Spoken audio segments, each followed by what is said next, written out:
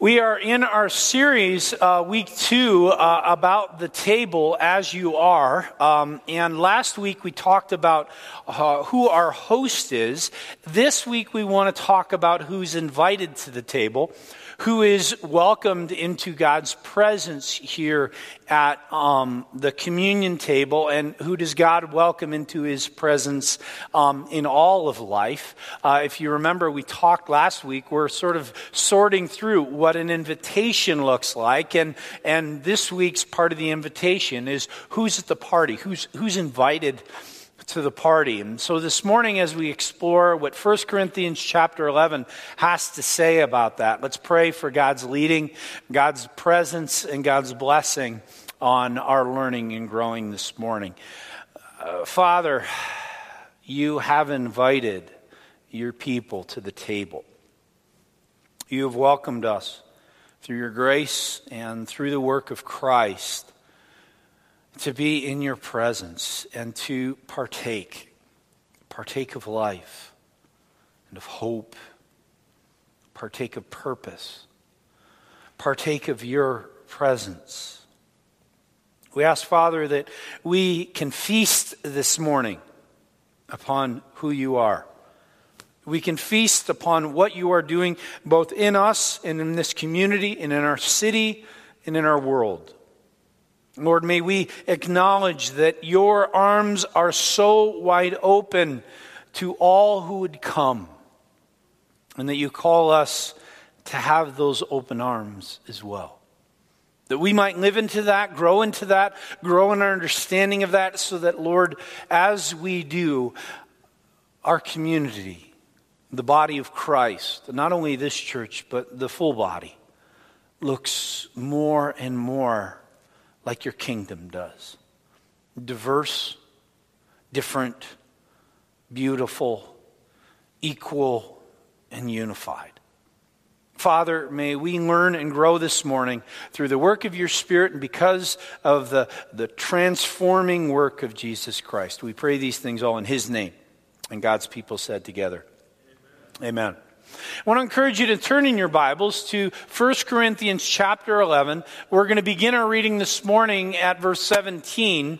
And before we do that, I want to give you a little bit of a picture so that you understand more deeply how Paul is writing to the Corinthian church. And in fact, this whole passage is an admonishment. He's given them basically a swift kick in the pants because they're messing the table up. They're messing communion up. They're messing the meal up. But for us to understand more about that, we need to understand that this meal in the Corinthian church looked significantly different than what it is that we do here this morning. What you would have in the early church, you didn't have church buildings like we experience here at the river with a common room, a place that was marked and set aside for worship. Instead, what you had is you had people in the church, people in the body of Christ community of that geographic location, so here in the Corinthian church, you would have a person in the church who had a home large enough to host a gathering. And they would host in their home a meal that was marked by many different things. It was marked by teaching. It was marked often by worship. Many of the similar sort of things, or at least in the same lines as what we do. But it was very different because it was in a home and you didn't necessarily have a common room. You had, this room over here would have 10, 15 people in it. This room over here would have another 10 or 15 people. This over here would have some as well. And so it was divided through a house. And certainly for those of you who know the history of the insula, an insula is a home where as children were grown up and married, you would add a room onto the home. So you had many homes which had many rooms. And each of those rooms would be for a different family member. And if you invited the church into your house, then you had all these different rooms that people would dine in. Well, God's admonishment for the Corinthians is that when they gather together in someone's home in order to celebrate the table or to just simply worship and spend time together, there became sort of the VIP sections. There became the important sections. If you had wealth, if you had position, if you were quote unquote part of the in crowd, then you got to sit in the living room on the nice couches. And if you weren't part of that crowd, then you in essence got banished to the kids' table. You know what I'm talking about? That Thanksgiving gathering kids table. Has anyone been banished to the kids table at one of those Thanksgiving gatherings? It's like a humiliating experience, right? You go to these Thanksgiving gatherings and there's the little kids that are like 2, 3, 4, 5 years old, and you're like 17 years old, but there's not room enough at the big table. So you get pushed off into the card table over there with the 2, 3, 4-year-olds. And not only are you expected to eat, you're also expected to babysit and keep them from killing each other the whole time. And it makes you a little bit crazy when you're doing it. And what you have here is you have, in essence, not just one, but maybe several kid tables that are a part of the Corinthian church. And it's not just that you're sort of banished to a less important section, but because of how this worked, you may not even get to eat. There may have been only so much food. And if you were a part of that group, then when you finally came to get a plate of food to enjoy the family of God, there wouldn't be any left. As Paul says here, some are going away hungry while others are getting drunk, because they were sort of slaking their thirst, fulfilling their hunger, and not leaving any for the people who are coming behind. So that's the context for this passage this morning. So I want to begin reading here at verse 17. And in verse 17, we hear this. In the following directives, I have no praise for you. So we hear that this is an admonishment, this is discipline. For your meetings do more harm than good. In the first place, I hear that when you come together as a church, there are divisions among you. And to some extent, I believe it. So you probably have a church that's a diverse body. They've got different groups, different types, maybe even different races or different ethnicities of people. Because remember, this is the early church. Paul is doing his missionary journeys and he's talking to anyone who will listen. So you could have a very diverse group of people who would accept that. We know that he had people that he converted who were people of wealth. We know that there were plenty of people that he converted who were people of poverty. We know that there were people who were Jews. We know that there were plenty of people who were not Jews. We can certainly imagine that this would have been a diverse group meeting together. No doubt there have to be differences among you to show which of you have God's approval. So then when you come together, it's not the Lord's Supper that you eat. For when you are eating, some of you go ahead with your own private suppers, the VIP table over here. That's the living room or the dining room. You're doing that separately than the rest. As a result, one person remains hungry and another gets drunk. Don't you have homes to eat and drink in, or do you despise the church of God by humiliating those who have nothing? What shall I say to you? Shall I praise you? Certainly not in this matter. Paul is upset because he sees the Corinthian church exercising an exclusivity of the table. There's conditions at their table. There's conditions at their meal. If you're a part of this group, if you're a part of this section, if you're a part of this family, you're welcomed, and welcomed fully, welcomed completely, welcomed first. And if you're not, then you're an also-ran. Then you're a secondary guest. Then you're a person who gets the leftovers. That's not the intention for the table, because the table is a place for those who are longing for Christ. And all that hunger are welcomed. The table is a place for all who hunger for Christ.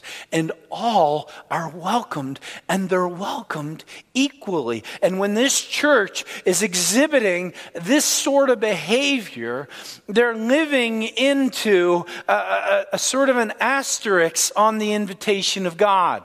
If you have the asterisk, has anyone ever had that they've gone someplace and had the VIP section? Has anyone ever had? I had that. We were at a luau. Kristen and I went to a luau in Hawaii with my family. We were in Hawaii for a vacation, and we were there staying at the home of actually a friend of ours there who had a house there, and he said we could use our house. So we decided, he said, I want you to go to a luau. So we went to this luau. And I don't remember the name of it, but it was not far from Honolulu, and beautiful spot. If you've ever been to a luau in Hawaii, it's a great thing. But we went up, and I had my name and my credit card, and I went up to the desk where you got to pay and get into the luau. And I went up there and I said, I'm like tickets for the luau. I'm Scott Elgersma. There have been some reservations made for us, and they said, I'm sorry, you don't have any reservations. I said, what? What happened? My friend said that he had made some reservations for us, and I'm here to pay and to get in.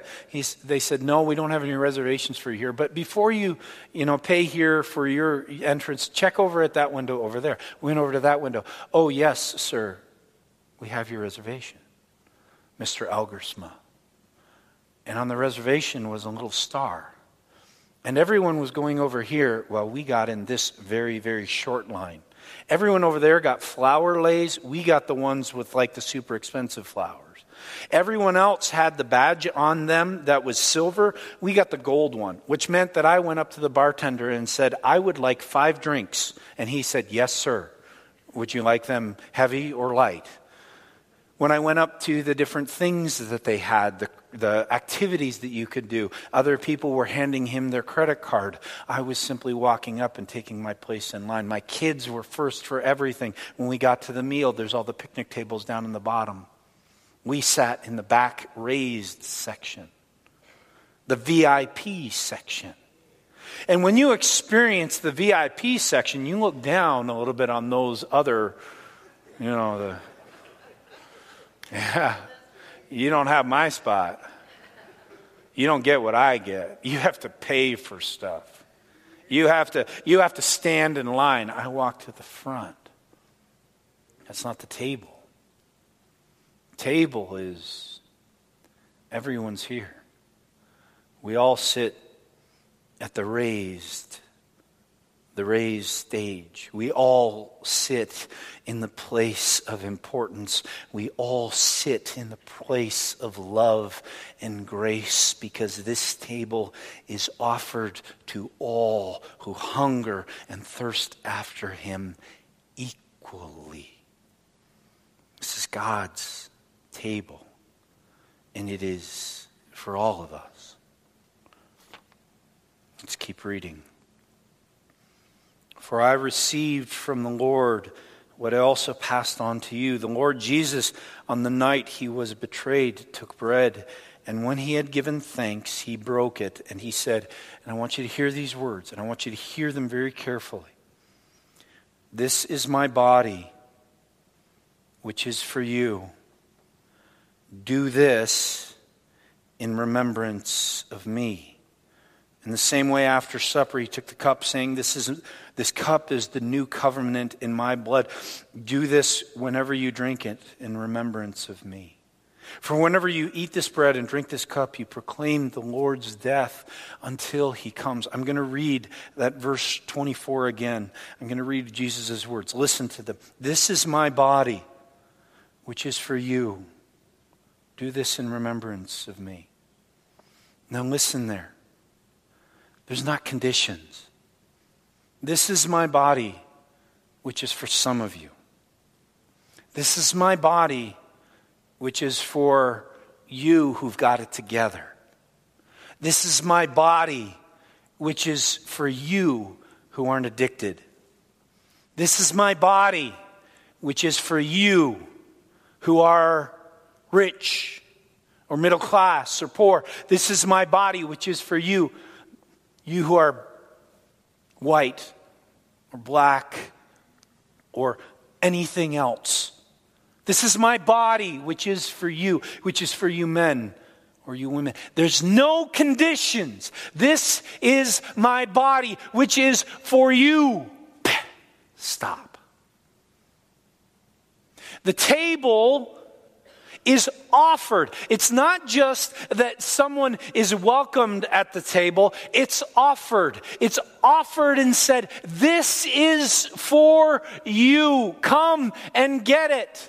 You don't just pick you're ashamed, so you pick the smallest piece because you're ashamed. You don't think that this in its fullness is offered for you. Christ says, no, this is for you. Or you think, I need the big piece. And Christ says, no, it is for you. But in the same way, it is for all. The table is a place of unconditional grace where God, the host, welcomes all who seek him that he may be found. He welcomes everyone who comes to the table. Coming to the table is an act of volition. Remember, we talked about that last week. You have to choose to reach in today and take the bread. And because we're doing it a little different today, to dip the cup, to eat it. You have to come. But if you come, and if you hunger after God, you are welcome. This is my body. This is my cup, which is for you. And it's striking to me that in our traditions, we haven't always said that. There's this thing in the tradition of this church, of the Reformed faith, it's called fencing the table. And if you can imagine, it's almost this figurative fence around this table. Pastor Will knows what I'm speaking of here. This is the idea that when we have the Lord's Supper, we do put the conditions on it. There are conditions that you hunger after Jesus Christ, yes. But also that you are not living into a lifestyle that reflects sinfulness or rejection of God. This is actually a place where in the tradition of our church, we've exercised discipline of people who were in sin. We would say to somebody at different times in the history of the church, we even have that on our books now. If you want to look in the back of your Psalter hymnal, that blue book that we very rarely pull out here, it's in the back there. You can look under church discipline. And we call it withholding the elements. Because we're saying that if you live into a lifestyle that does not reflect a hunger and thirst, or if it does not reflect a lifestyle that gives God glory, if you are an alcoholic who is unrepentant, if you are a philanderer that is unrepentant, if you are a person who does schismatic things in the church who is unrepentant, then you are not welcome to the table. Now, certainly in my mind and in my heart as a pastor, I don't want to see anyone come to the table and say, I really don't care about God, I really don't love Jesus, but I'm just going to take this anyway. I don't want that, certainly. But as I get older and as I understand more and more about what is offered here at the table of grace, my fence is getting shorter. And it's getting smaller. Because I see this as a place where God says to all, even those who are still in their sin, He says, I offer myself to you in the fullness of my power. Here is my body. Here is my blood. You may not believe it. You may even, in some part of your heart, reject it. But I offer it to you because my grace has more power than your rebellion. My love has more power than your rejection, than your disobedience. My loving you has way more power than you rejecting me. So come to my table. This is my body. This is for you.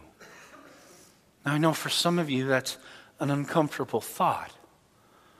I know for some of you the idea of offense around the table keeps this appropriate. But even listen. Listen to the last point. Listen to the end of the text and what it talks about when we use that phrase that has been so often used in the history of the church to fence the table. What does it say there? Verse 27. So then, whoever eats the bread or drinks the cup of the Lord in an unworthy manner will be guilty of sinning against the body and the blood of Christ. You heard that, right? You hear that verse and you think, oh, wait, I can't come to the table in an unworthy manner. It's certainly a good self-examination text. It's certainly appropriate. In fact, in the tradition of this church and in our faith, there have been times you even had preparation services for the Lord's Supper. You wouldn't celebrate communion on the days of preparation services. How many of you remember preparation services for the Lord's Supper? The week before, you would have a preparation service for the Lord's Supper to encourage people to what?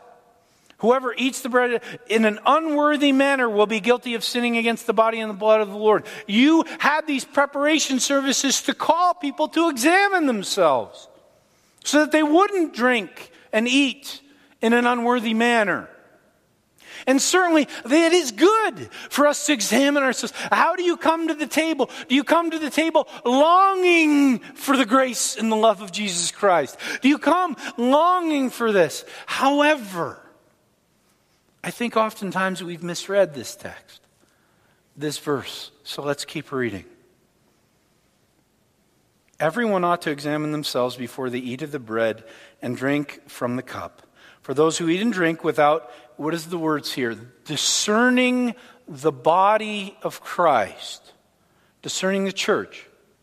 So what we're hearing there is that the examination isn't called to be a personal examination, to check in your own heart, that it's instead an examination of the body of Christ, discerning the body of Christ, the community of believers, who is at the table, who is part of what we're doing.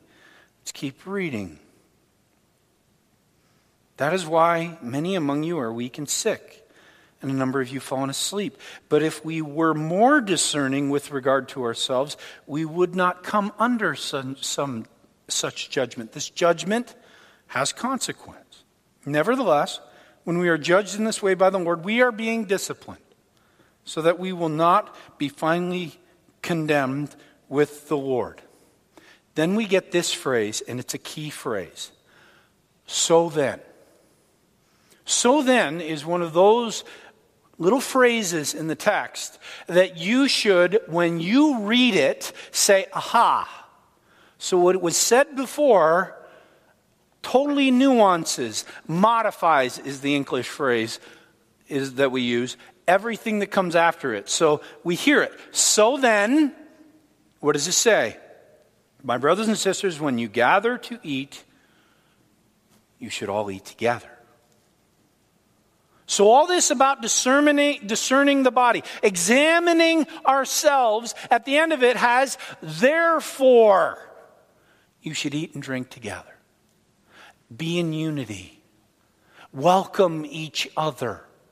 Live into a relationship with the community of faith so that as you live into this, And as you express this, as you are hospitable and welcoming to this, that you do not eat and drink judgment upon yourselves by limiting access to others. This passage is not just about an internal examination, making sure you're coming to the table ready to partake. It's about, are we ready to partake? Anyone who's hungry should eat something at home, so that when you meet together, it may not result in judgment.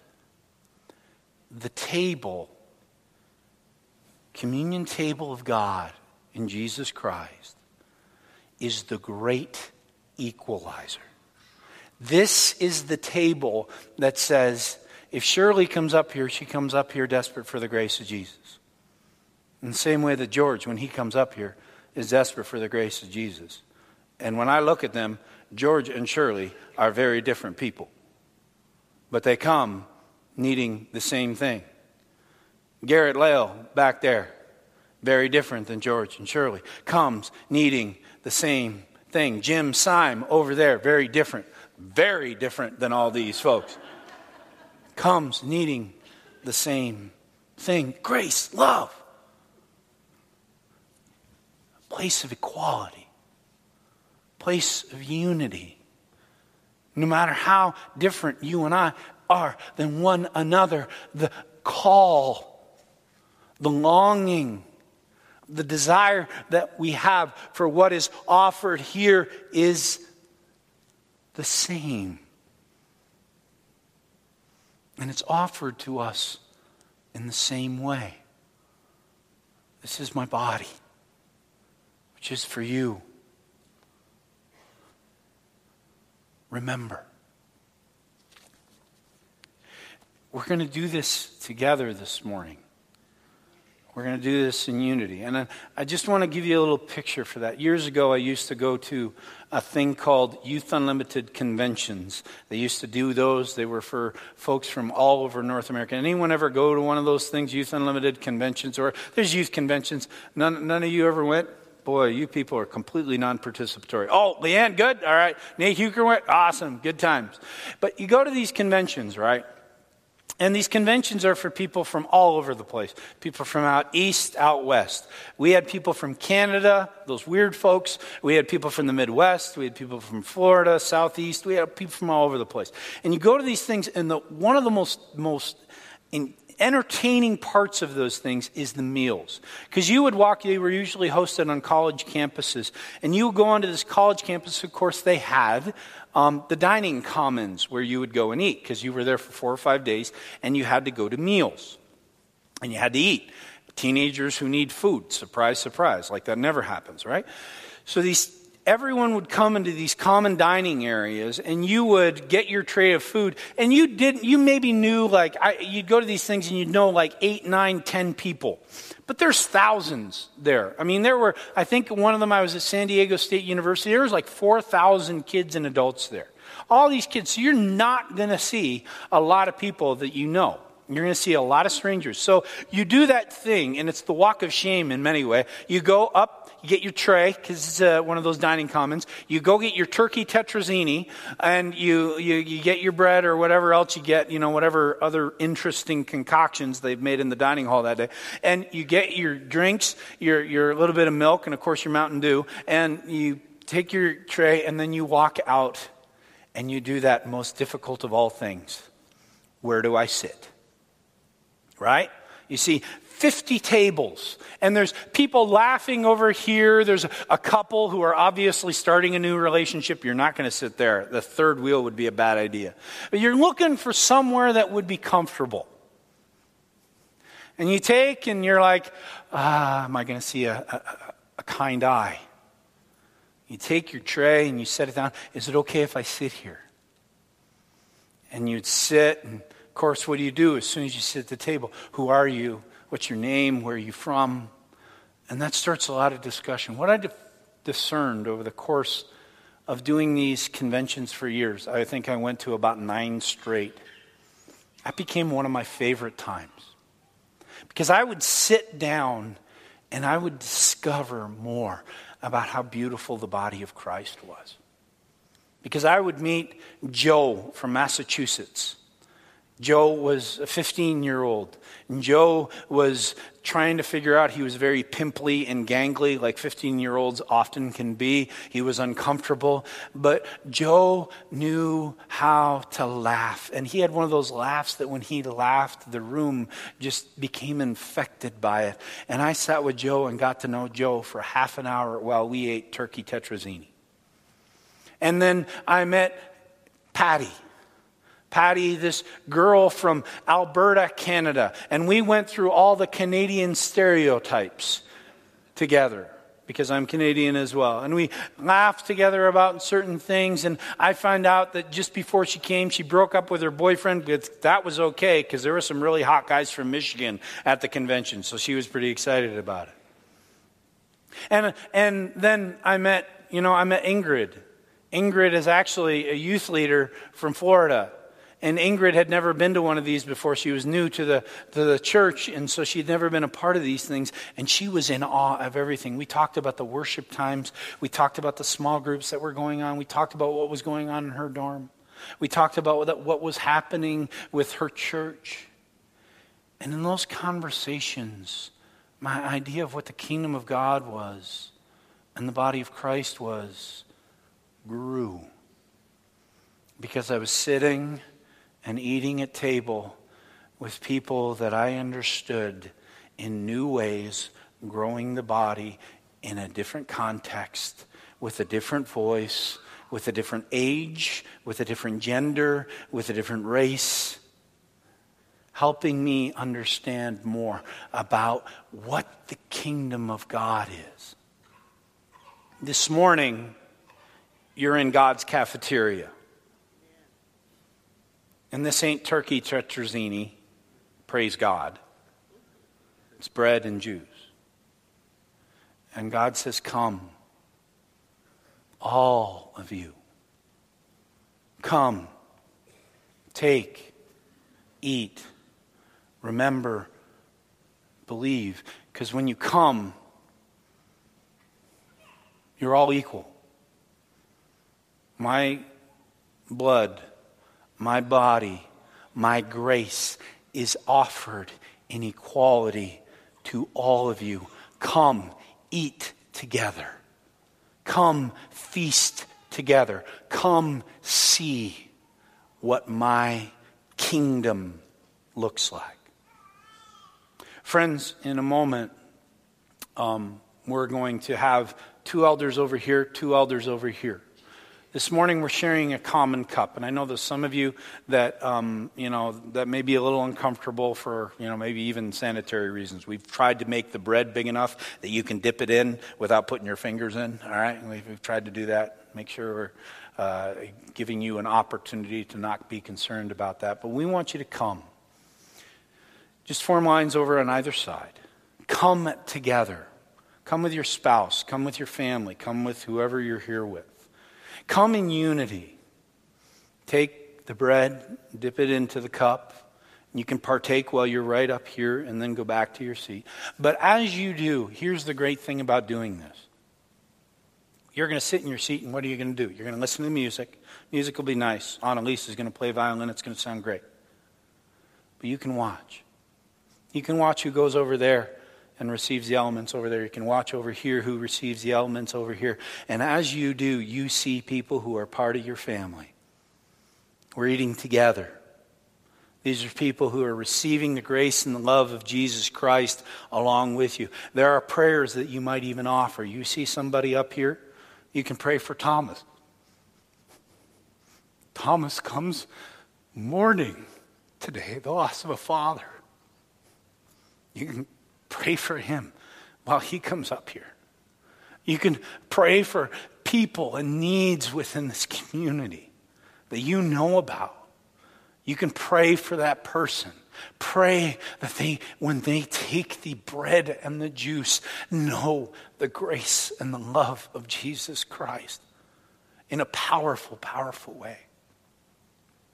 You can even pray for those who are not here.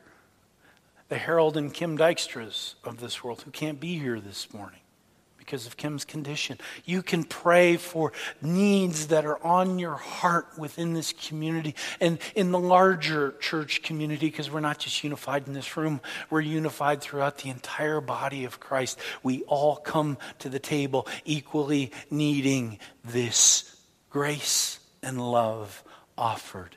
Take and eat. This is for you.